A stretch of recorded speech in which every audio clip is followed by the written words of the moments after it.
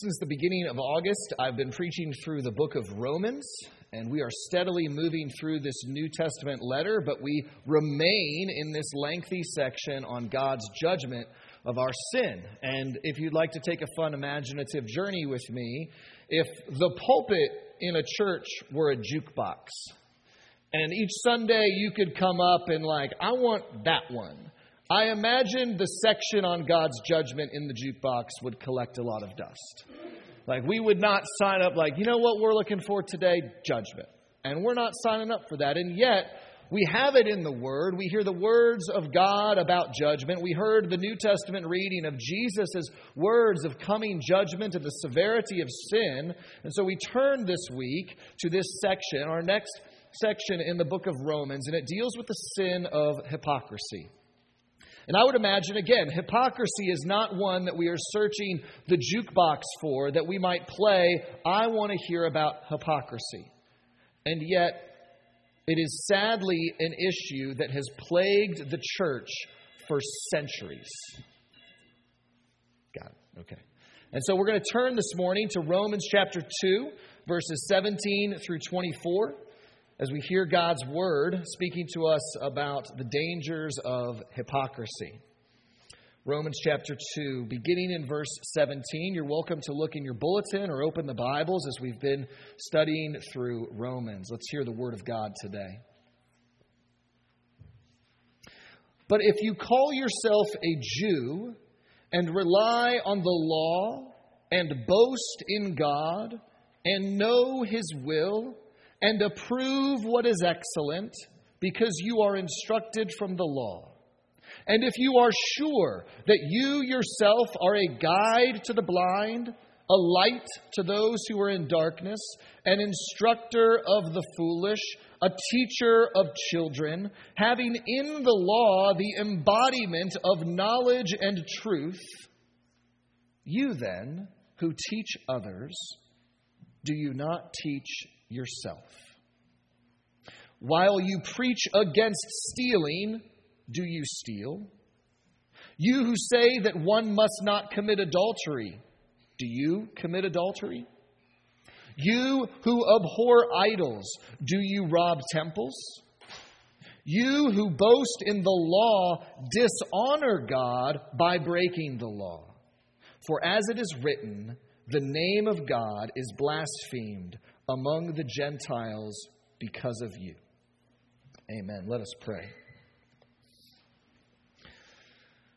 O Lord God, we thank you for your word, even when your word is a sharp rebuke against those who would consider themselves moral and religious and knowing right from wrong. Lord, as we hear this passage and the strong language used against those who were Jews or Jewish Christians, and in light of attacks in recent weeks, we remember that there is nothing inherently wrong with them. In fact, we are no better, that we are just as easily guilty of hypocrisy. And so we pray, Lord, that in this sermon you would give us ears to hear first and foremost for ourselves. Speak to us, O God. Lord, use me in spite of my own sin, my own inconsistencies, my own guilt of hypocrisy, to faithfully and clearly preach your word, and Spirit, work through the power of your word and answer to our prayers to transform us, to show us the truth, to give us sight to see what we are blind to in our own sins, that we might glorify you with our words and with our deeds. In Jesus' name, amen.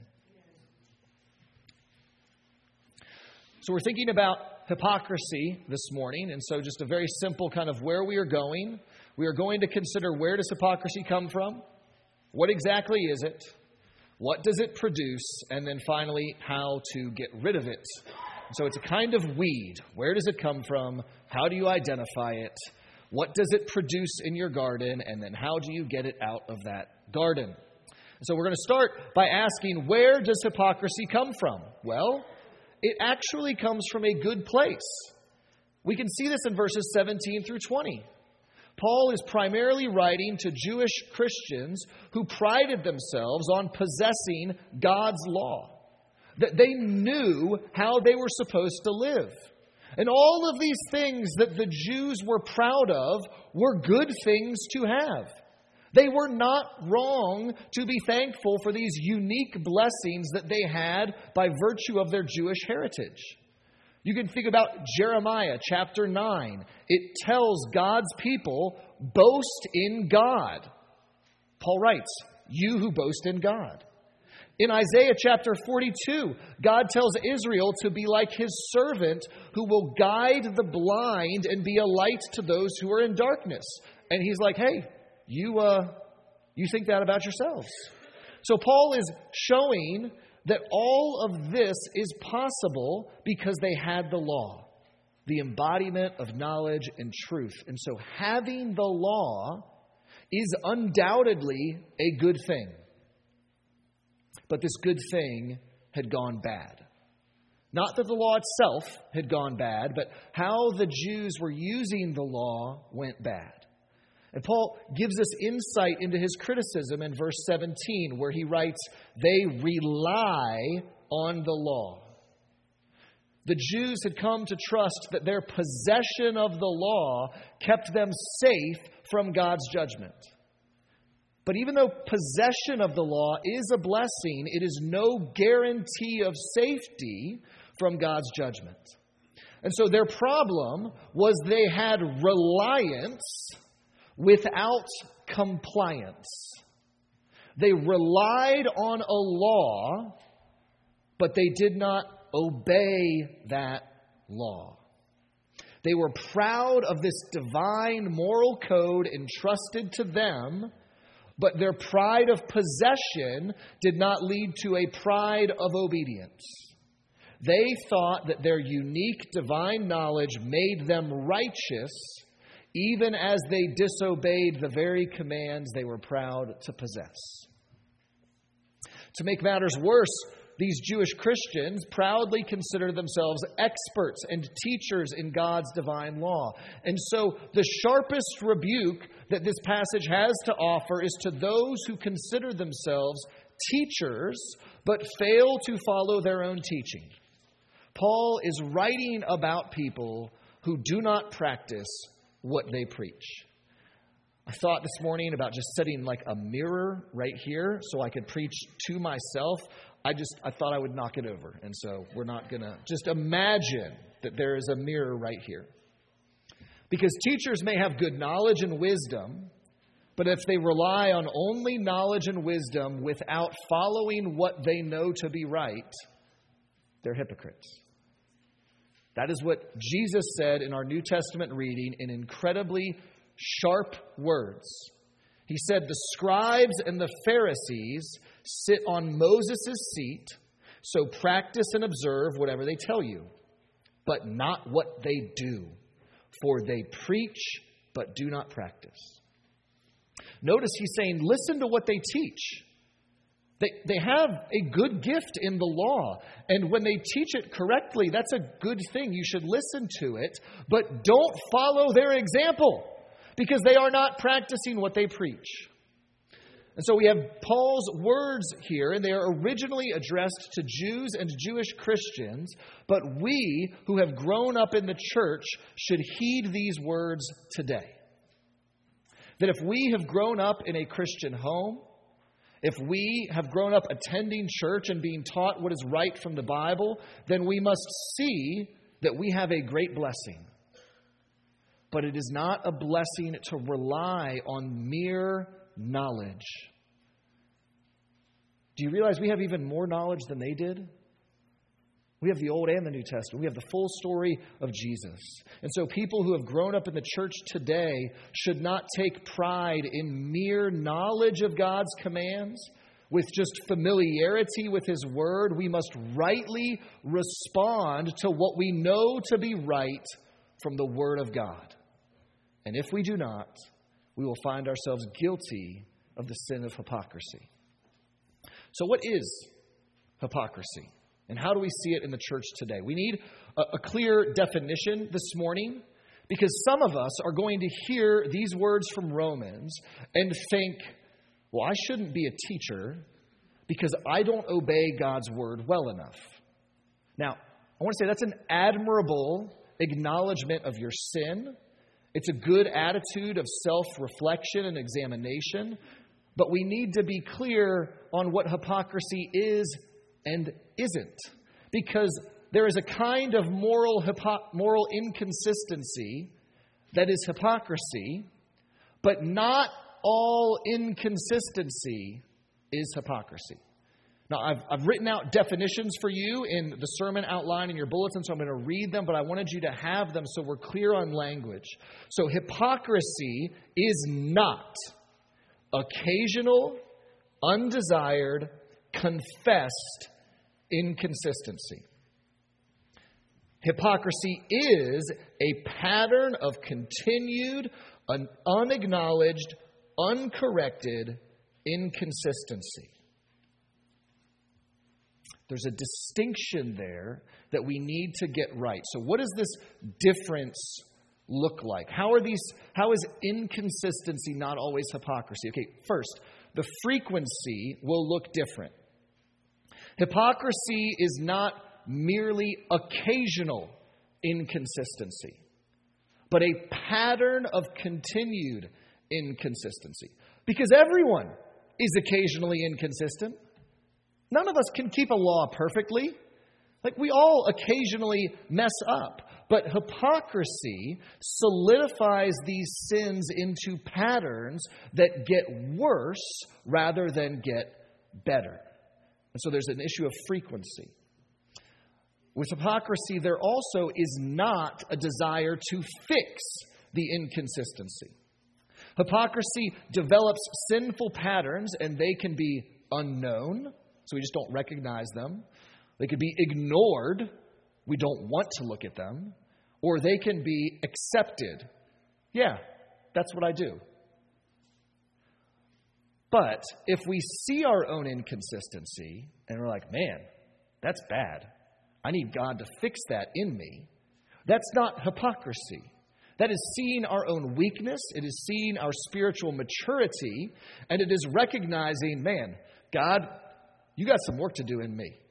Can you help me? Because I need to grow in godliness, and I'm not living how I should be living. That's not hypocrisy. That's Christian growth.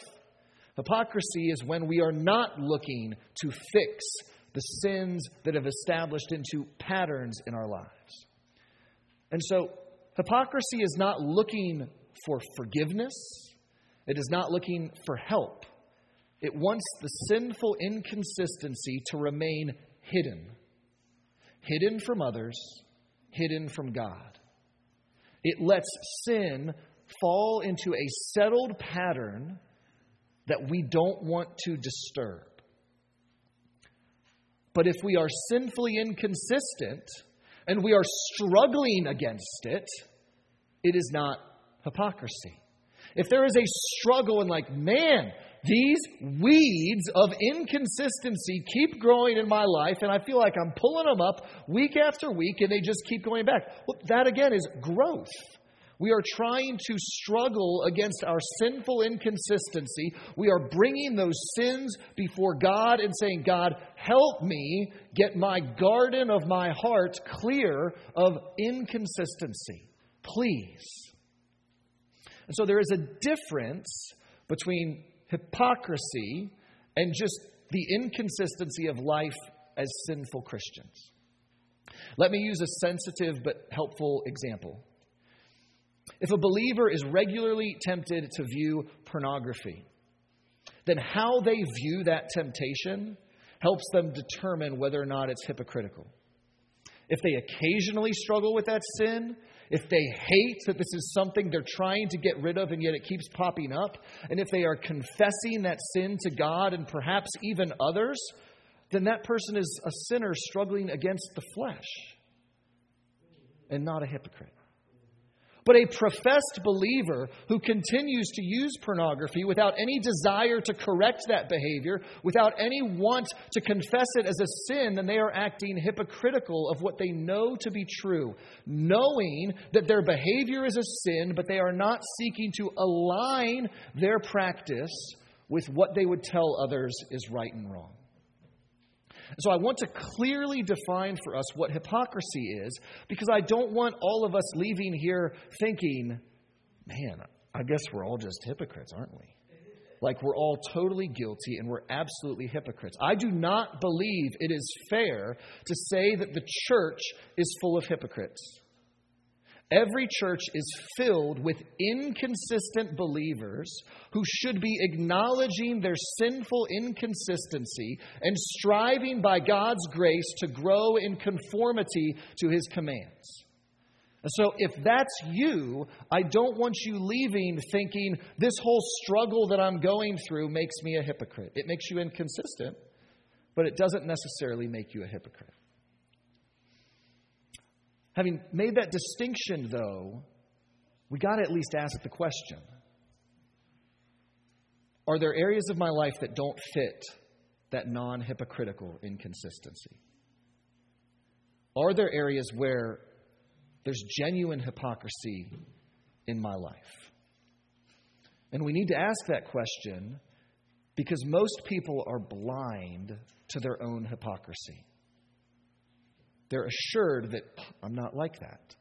In verse 19, Paul says, you are sure you are these things. There's a kind of self-confidence in hypocrites that they are in the right even though their behavior is wrong. They refuse to see their inconsistency. And when they refuse to see that hypocrisy, the results are disastrous. Not just for them, but for the church as a whole. And so this gets to the issue of what does hypocrisy produce? And we see that Paul addresses that in verses 23 and 24. He writes this, you who boast in the law dishonor God by breaking the law. For as it is written, the name of God is blasphemed among the Gentiles because of you. Hypocrisy is and should be disgusting to us. And when we see hypocrisy in our world, we rightly respond by, it's gross, it's awful, it's repulsive to us. And I'm sure you could think of examples. I'm going to give you a few. I want you to think about the cyclist, Lance Armstrong, who bravely fought cancer and adamantly insisted he was a man of integrity and never doped in any of his races. And then years later, after his 7 consecutive titles in the Tour de France, it was discovered, hey, that guy that kept telling us how proud he was he didn't cheat, he cheated all the time.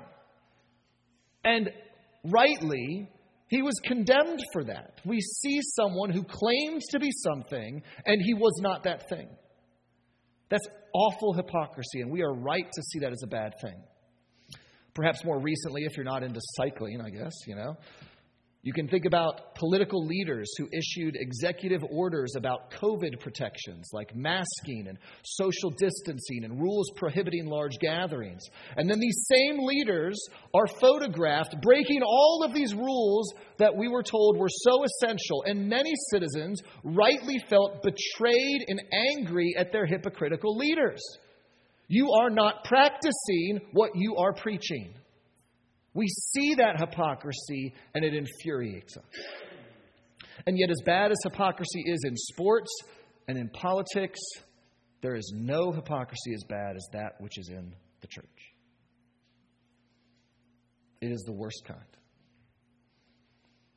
You can consider the scandal in the Roman Catholic Church, or perhaps outside of the Roman Catholic Church in a more evangelical context, consider the late Ravi Zacharias, who was a well-known Christian speaker and author who presented himself as a godly man who knew the truth.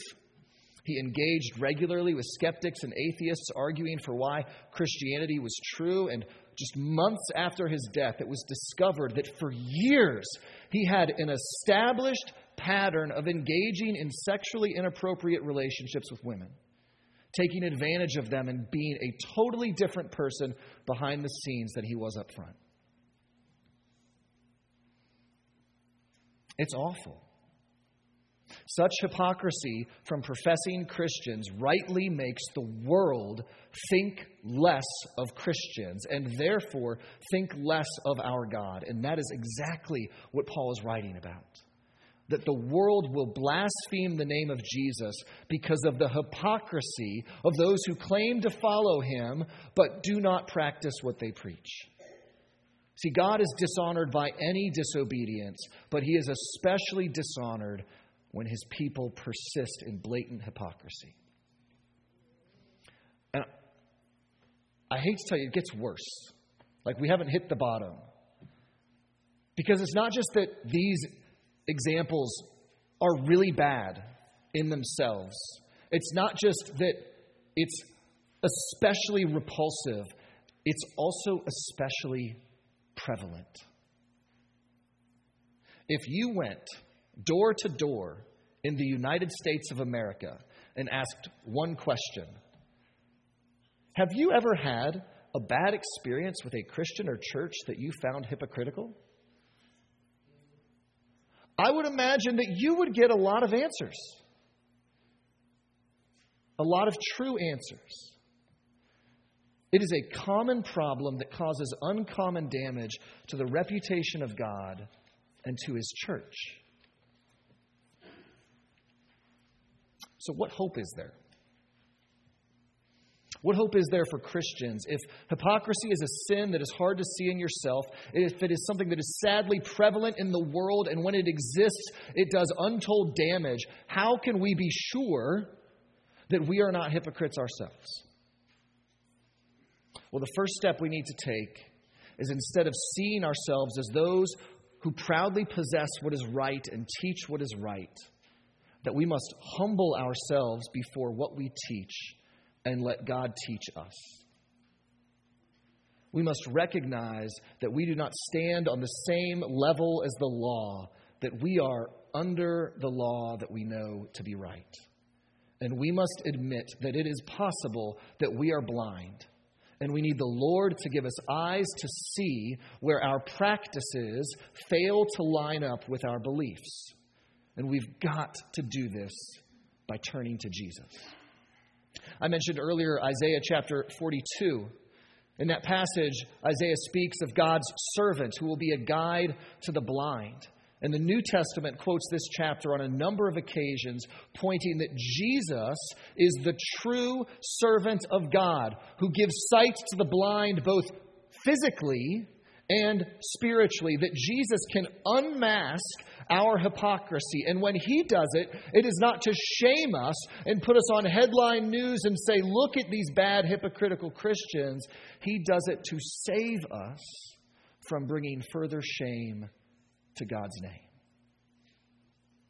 And Jesus helps us by his Spirit, working through the Word and holding it up like a mirror to ourselves. The Spirit teaches us what God requires in his Word and helps us look at ourselves in the mirror of the Word and see, do I line up with this or not?